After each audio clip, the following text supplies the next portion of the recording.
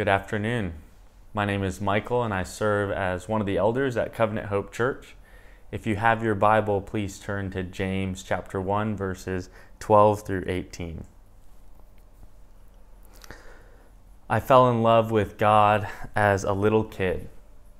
My parents told me that God loved me, and they said that Jesus died for my sins, and I believed them. And for a couple decades now, I've been learning more and more about God every single day. God is the most perfect being. He's one whom none greater can be imagined in thought or in reality. God is incomprehensible. A few of us from the church are getting together each week on Zoom, and we're studying the doctrine of God together. After 9 weeks, we'll have just tasted a little drop of who He is. If you're a Christian, you'll spend all of eternity knowing God and you'll still not exhaust His riches. I love what one brother in the class said. He said, God's incomprehensibility is like an immense iceberg. You'll never find the bottom of it.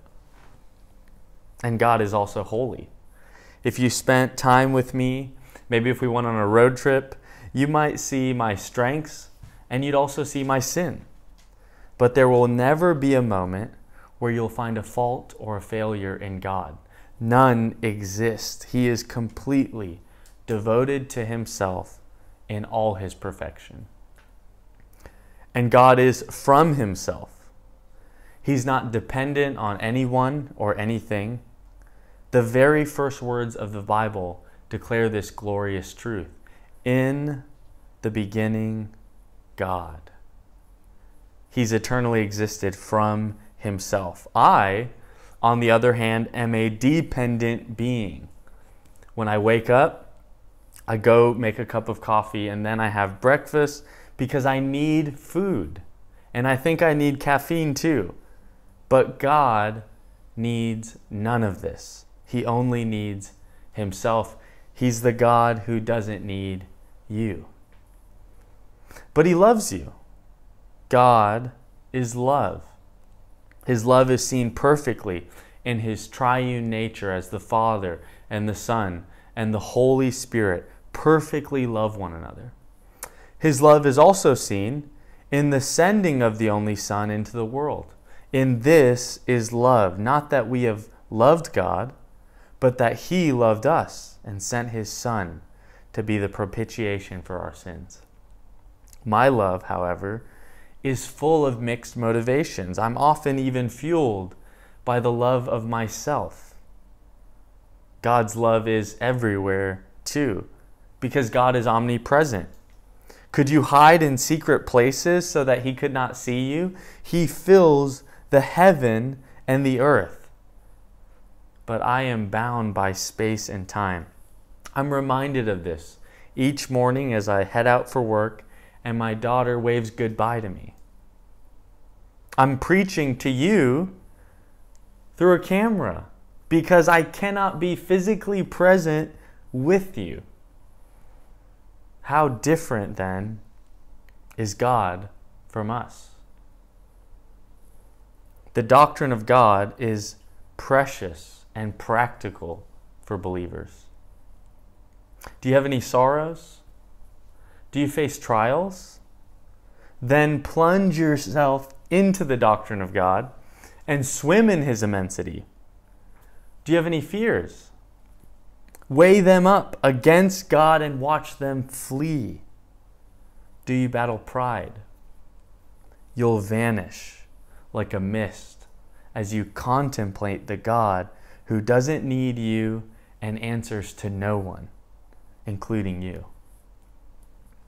What you think about God, A.W. Tozer said, is the most important thing about you. So what do you think about God? The main idea of this sermon is we need God's thoughts about God to endure trials and temptations. We need God's thoughts about God to endure trials and temptations. Before we read James, let's pray and let's ask God for his help. God, we come to you and we praise you. You are incomprehensible. We can never fully exhaust our knowledge of you. Yet you're kind to us. You've revealed yourself, both in nature and in your word and through your Son, Jesus Christ. And you're omnipresent. We praise you. Though we cannot gather physically as a church, you are with us wherever we go. You never leave us, nor do you forsake us. We praise you for you are not like us. And we ask you, God, for wisdom. Would you give us wisdom as we study this text? Would you illuminate it to us by the Holy Spirit? Would you do all this for the glory of Jesus Christ alone? In his name we pray.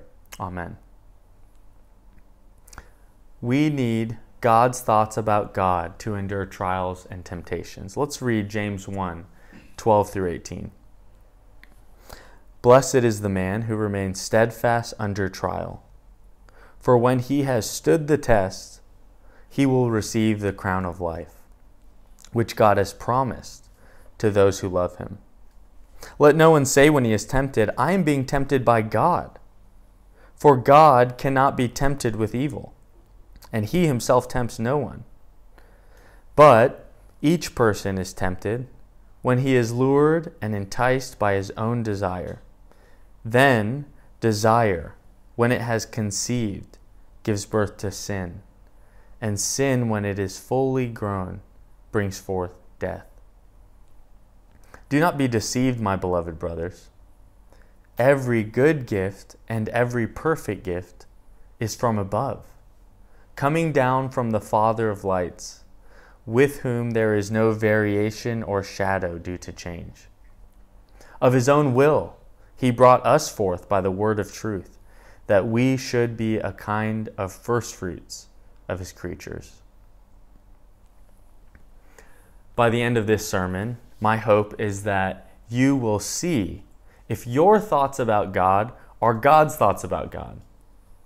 And if at the end of this sermon you find that your thoughts about God are in fact God's thoughts about God, then let this sermon serve as a reminder to you of how incredibly amazing and glorious God is. But if at some point in the sermon you find out that your thoughts about God are not God's thoughts about God, then let this sermon serve as a course correction for you and commit your life to knowing the God of the Bible. James loved the doctrine of God because James loved God. In verse 1, he called himself a servant of God. In verse 5, he told us, ask God for wisdom, and he rooted that command in the doctrine of God. God is generous and single-minded in his giving. Today, there are 3 thoughts about God that I want you to behold. First is God's promised blessing in trials. God's promised blessing in trials. In verses 2 through 4 a couple weeks ago, James told us to count our trials as joy, because steadfastness produces maturity and wholeness in us. Now he reminds believers of God's promised blessing in trials. And at this point, we're not surprised to find James gleaning from his older brother's sermon. In the introduction to the Sermon on the Mount, Jesus gives the Beatitudes. He begins with a blessing. Blessed are, and then he says who receives the blessing, and ends with the reason for the blessing. Listen to the first few Beatitudes. Blessed are the poor in spirit, for theirs is the kingdom of heaven. Blessed are those who mourn, for they shall be comforted. Blessed are the meek, for they shall inherit the earth. Jesus repeats this formula 9 times, and James follows his older brother's lead, and he gives his own beatitude. Look at verse 12. Blessed is the man who remains steadfast under trial. For when he has stood the test, he will receive the crown of life, which God has promised to those who love him. To be blessed doesn't mean to be always happy. To be blessed means to be a recipient of God's favor. And when God blesses you with his favor, it's not dependent upon your emotional state or life circumstances. It's dependent on the one that's given you the blessing. That's God himself. And the recipient of the blessing is the man who remains steadfast under trial. As we've seen, trials can be poverty and persecution. They can also be sickness and the death of loved ones. James isn't referring to one trial in particular, but he's referring to the very essence of trials themselves. So the man's the recipient. Then James gives the reason for the blessing. For when he has stood the test, he will receive the crown of life. Suffering saints need not only remember that God's producing in them maturity, they also need to know what God has promised to them. In the midst of many trials these believers face, James saturates their hearts with eschatology. You might not know what eschatology is. Let me tell you, it's the study of the end of our lives and of the world in general. That's the long definition. Here's the really short one. It's the study of the last things. And for many Christians, eschatology only produces fear and confusion, but it's not meant to. Christian reflection on the last things is meant to provide us comfort and assurance. Because for the Christian, we know that God is making all things new. Eschatology reminds us warmly that God truly is going to undo all the sad things in the world. Christians really do have the happiest ending. Brothers and sisters, you need eschatology in your trials. You need to view your trials in light of eternity. You need to remember that the reward awaits you in the life to come. And eschatology helps us remember that we may be afflicted in every way, but not crushed. We might be perplexed, but not driven to despair. We might be persecuted, but not forsaken.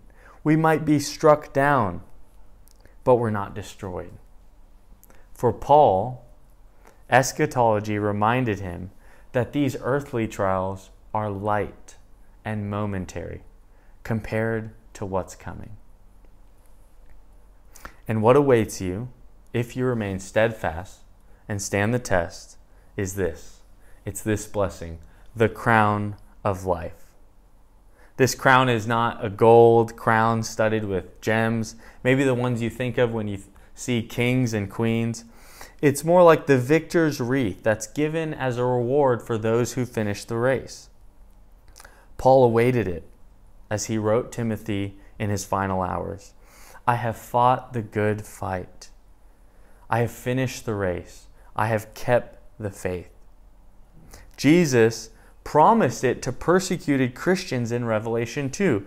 Be faithful unto death, Jesus said, and I will give you the crown of life. But still, this crown is not a physical crown. It's not a wreath with life in capital letters written on it. You could actually translate this verse, he will receive the crown which is life.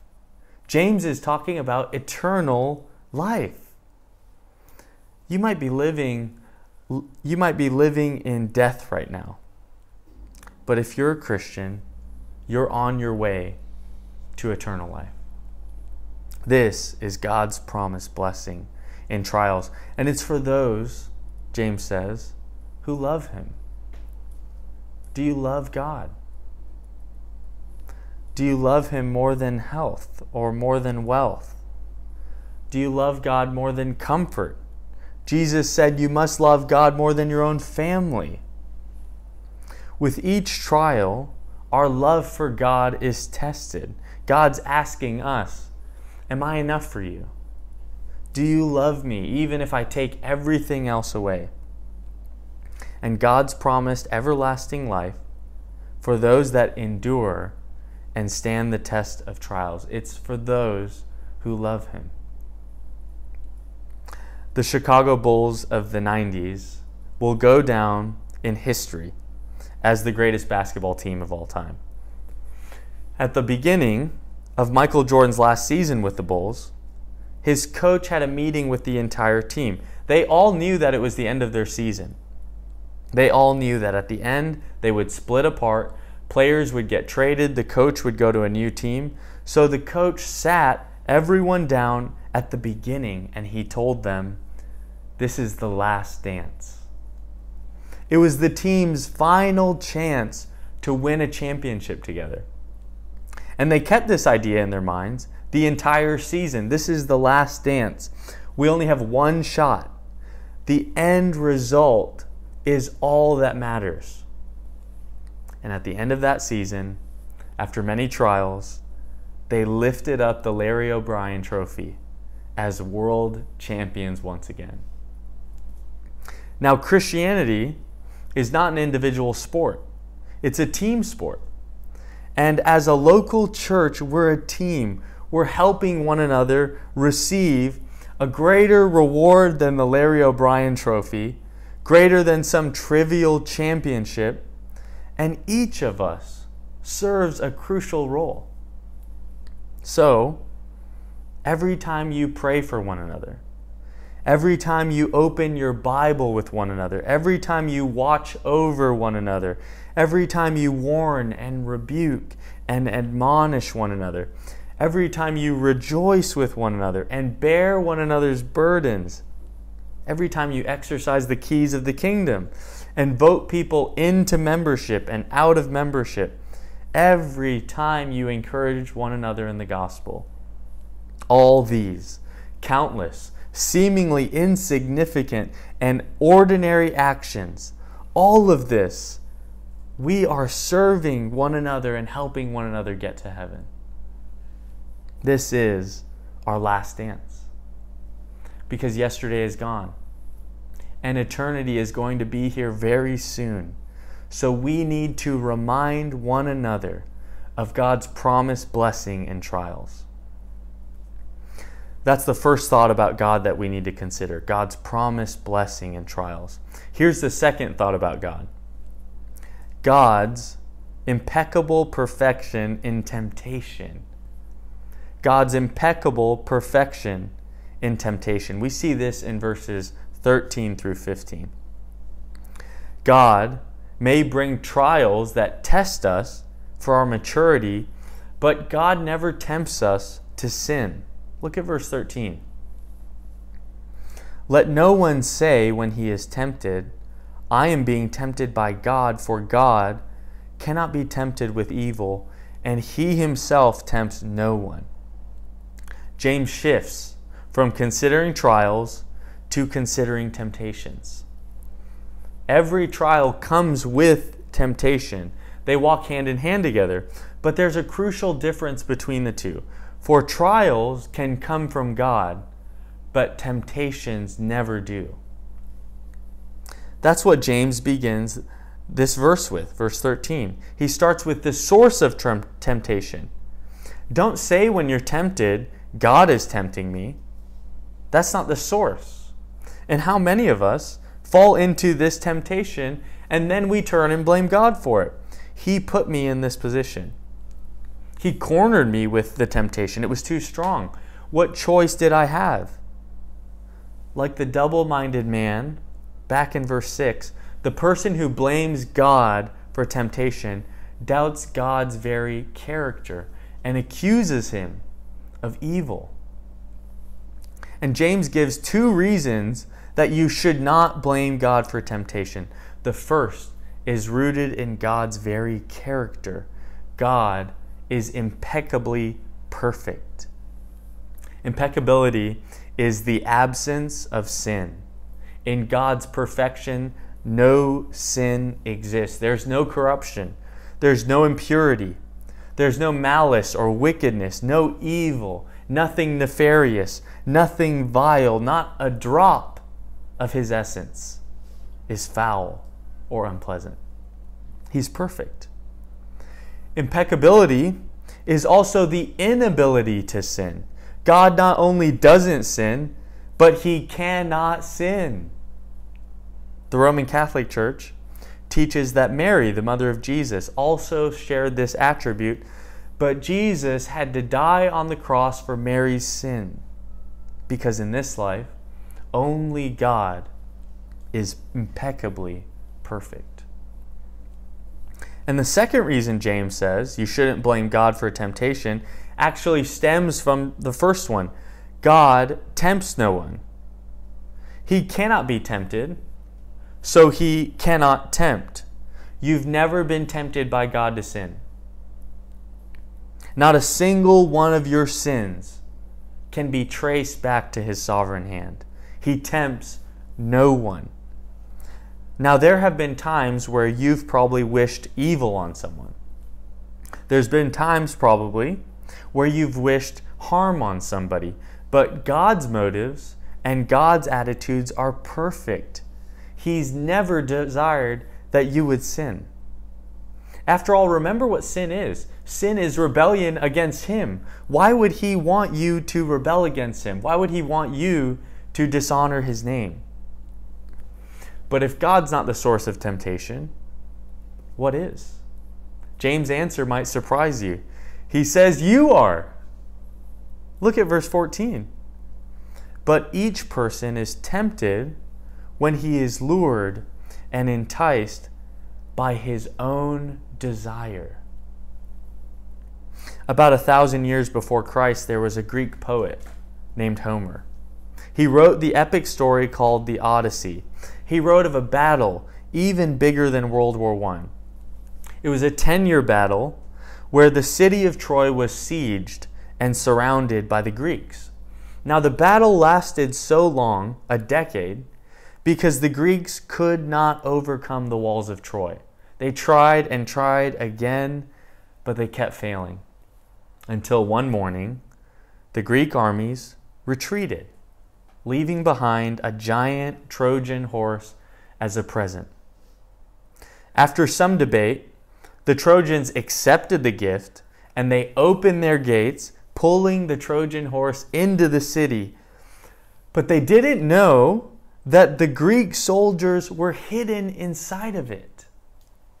That night, the soldiers climbed out of the horse and sacked the city. The Trojans unknowingly brought their own enemy past their greatest defense and into their city for their own destruction. Here's the real source of temptation, James says. It's a Trojan horse that you can't get rid of. It's not God. It's your own desires. Our temptation comes from within us. Our greatest enemy is already on the inside. Trials happen to you. This temptation happens within you. Now, James' readers could easily have come to the conclusion that their trials were their greatest problem. Some of them were displaced from their homes because of persecution. Some of them were living in poverty because of oppression. How easy would it have been to blame their sin on their circumstances? But it was their desires, James says, not their circumstances that was the problem. Now, the word desire here, it can have a neutral meaning in the New Testament. But the context in James seems to show he's talking about sinful desires. When somebody desires evil, which is what James has just mentioned in verse 13, the desire itself is evil. All desire for sin is sinful.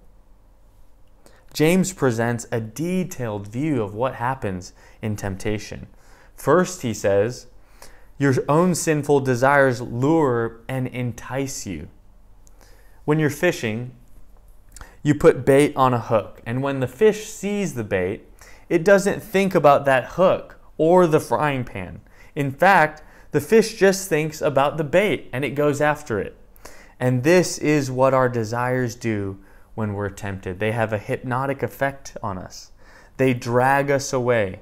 When we're tempted, we don't think about the consequences of sin. We think about the pleasures.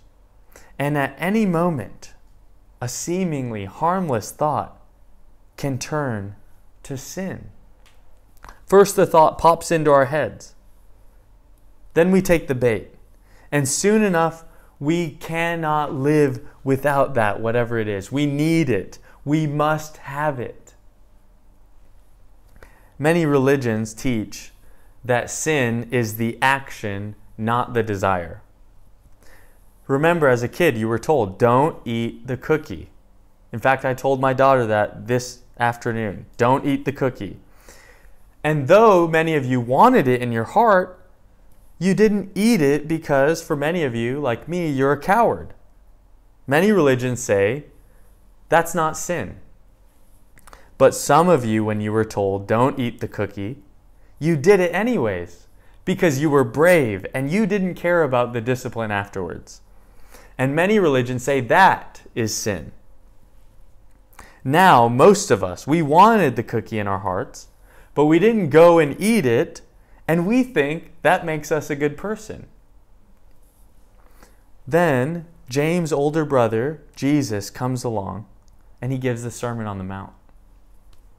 And he teaches us that if we even desire sin in our hearts, we're guilty of committing it.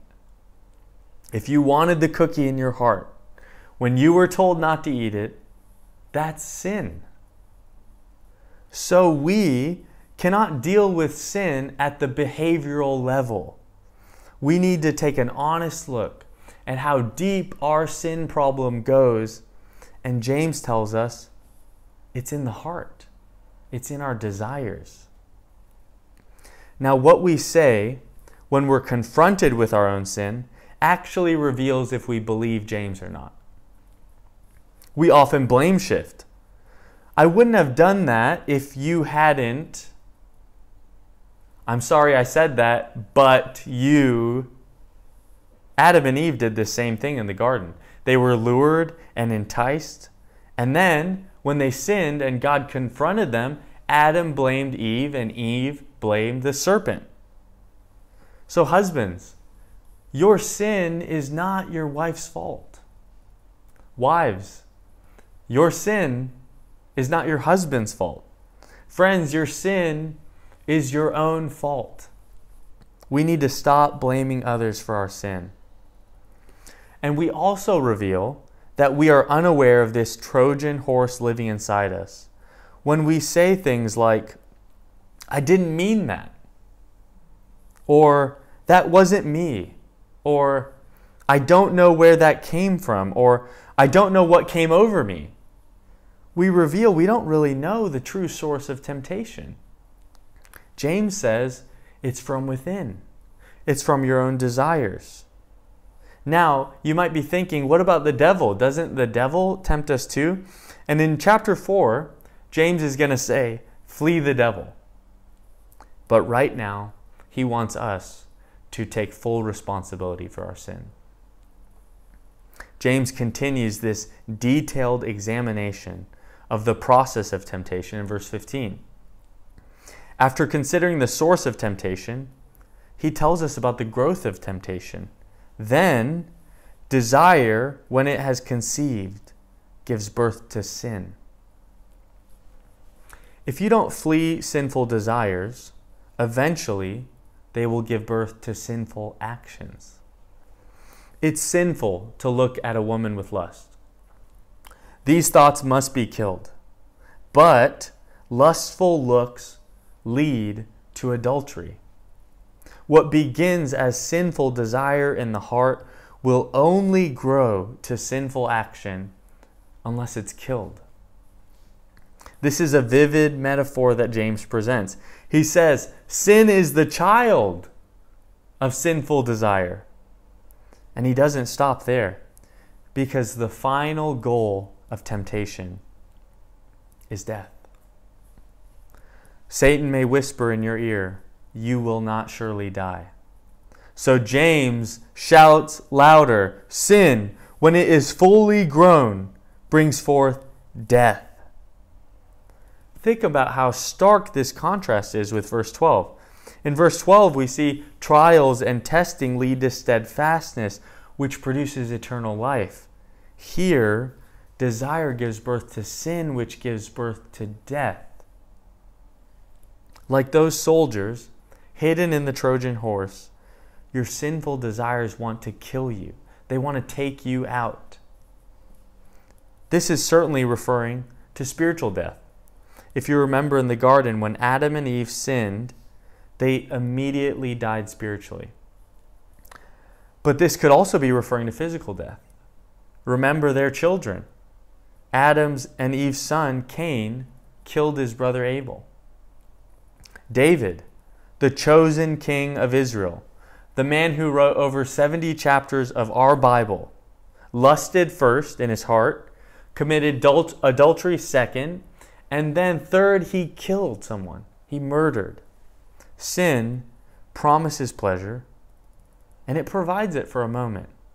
But in the end, it always leads to the same thing: death. This is why Martin Luther said, all of life is repentance.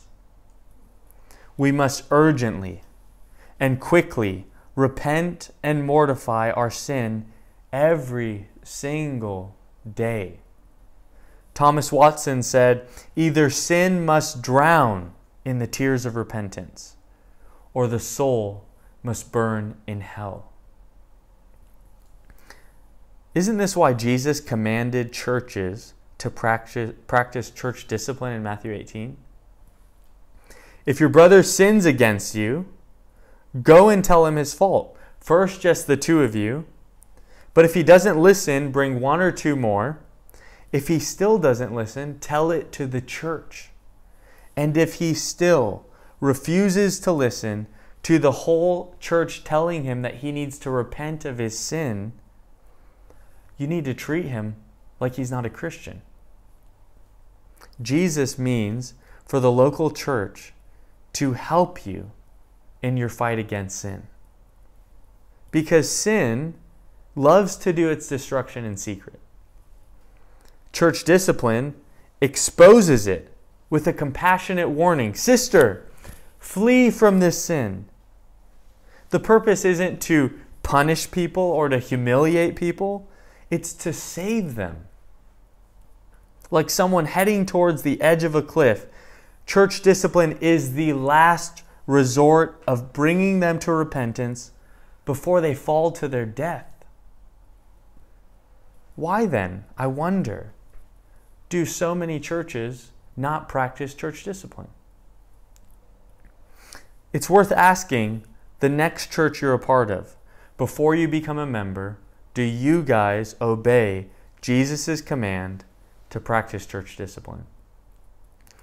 If the answer is no, they might not really believe that sin truly leads to death.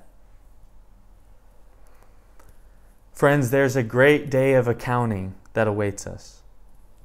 One day soon, before you expect it, you will stand face to face with God, for we all must appear before the judgment seat of Christ. God's never sinned, and He's never tempted you to sin, but you've sinned because it's your very nature to do so. It overflows from your sinful heart. Your heart is deceitful above all things, desperately sick. And each of us has this problem. We've all loved the things God's told us to hate. We've hated the things God's told us to love. We're horrified when we watch the news at the evil out there, but James is telling us the real enemy is within you.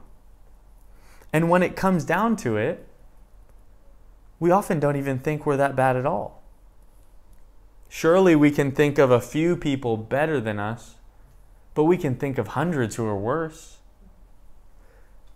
But when we compare ourselves to God, where do we stand? You and I are capable of the most unimaginable, grotesque, and evil sin. This seed already lies within us. Don't you see your problem is bigger than your behavior? You need a new heart. You need heart surgery, a new heart, and new affections. And this is exactly what God's promised to His people in the Old Testament. He said, I promise you a new heart, a new spirit. He's promised to remove our stubborn heart of rebellion and to give us a soft one of obedience. He's promised to put the Holy Spirit within us so that we can finally obey. And this heart surgery was made possible because of your perfect donor, Jesus Christ. He was tempted in every way like us, yet without sin. And He faced real temptations. But these temptations were not a result of sinful desires inside of Him, because Jesus Christ possessed the very impeccability of God. He was unable to be tempted because He was God Himself, holy and blameless, above reproach in every way, unable to sin. And on the cross, He died in your place. He took God's wrath for your sin, and He conquered death's sting. He crushed the head of the serpent. He rose from the grave victorious.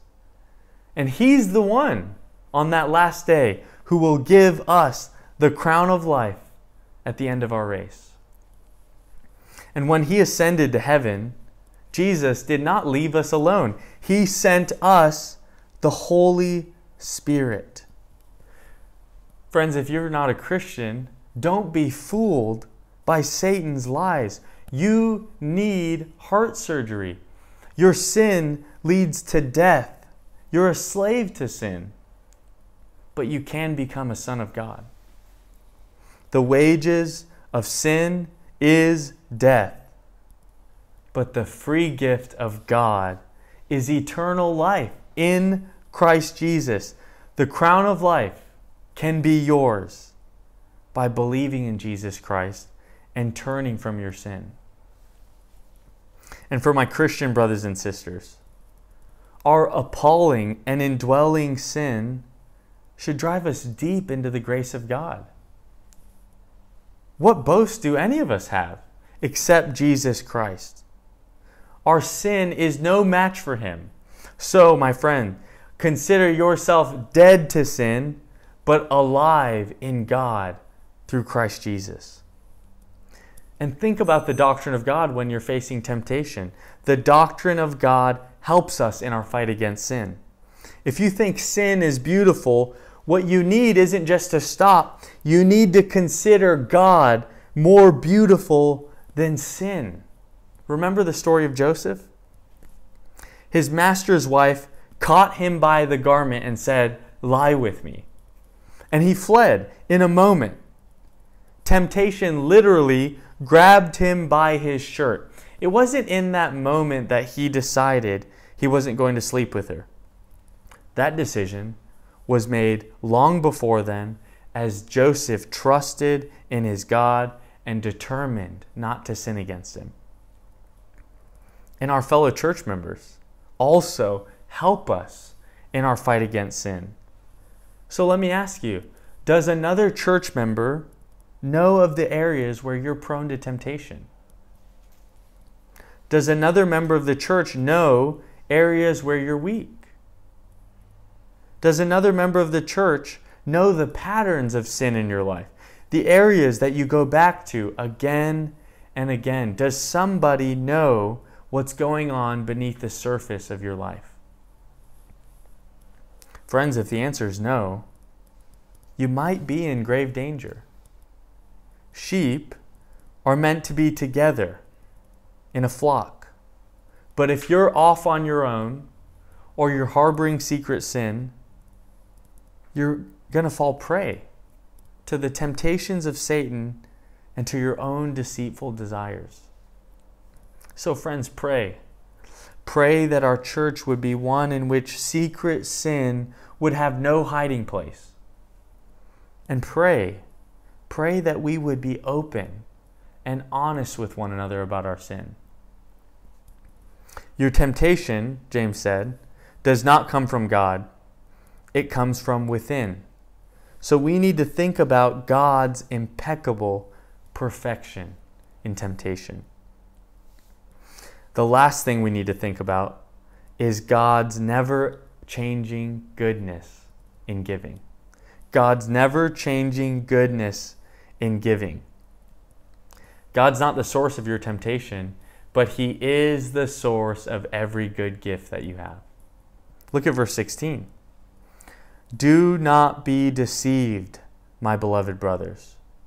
Every good gift and every perfect gift is from above, coming down from the Father of lights, with whom there is no variation or shadow due to change.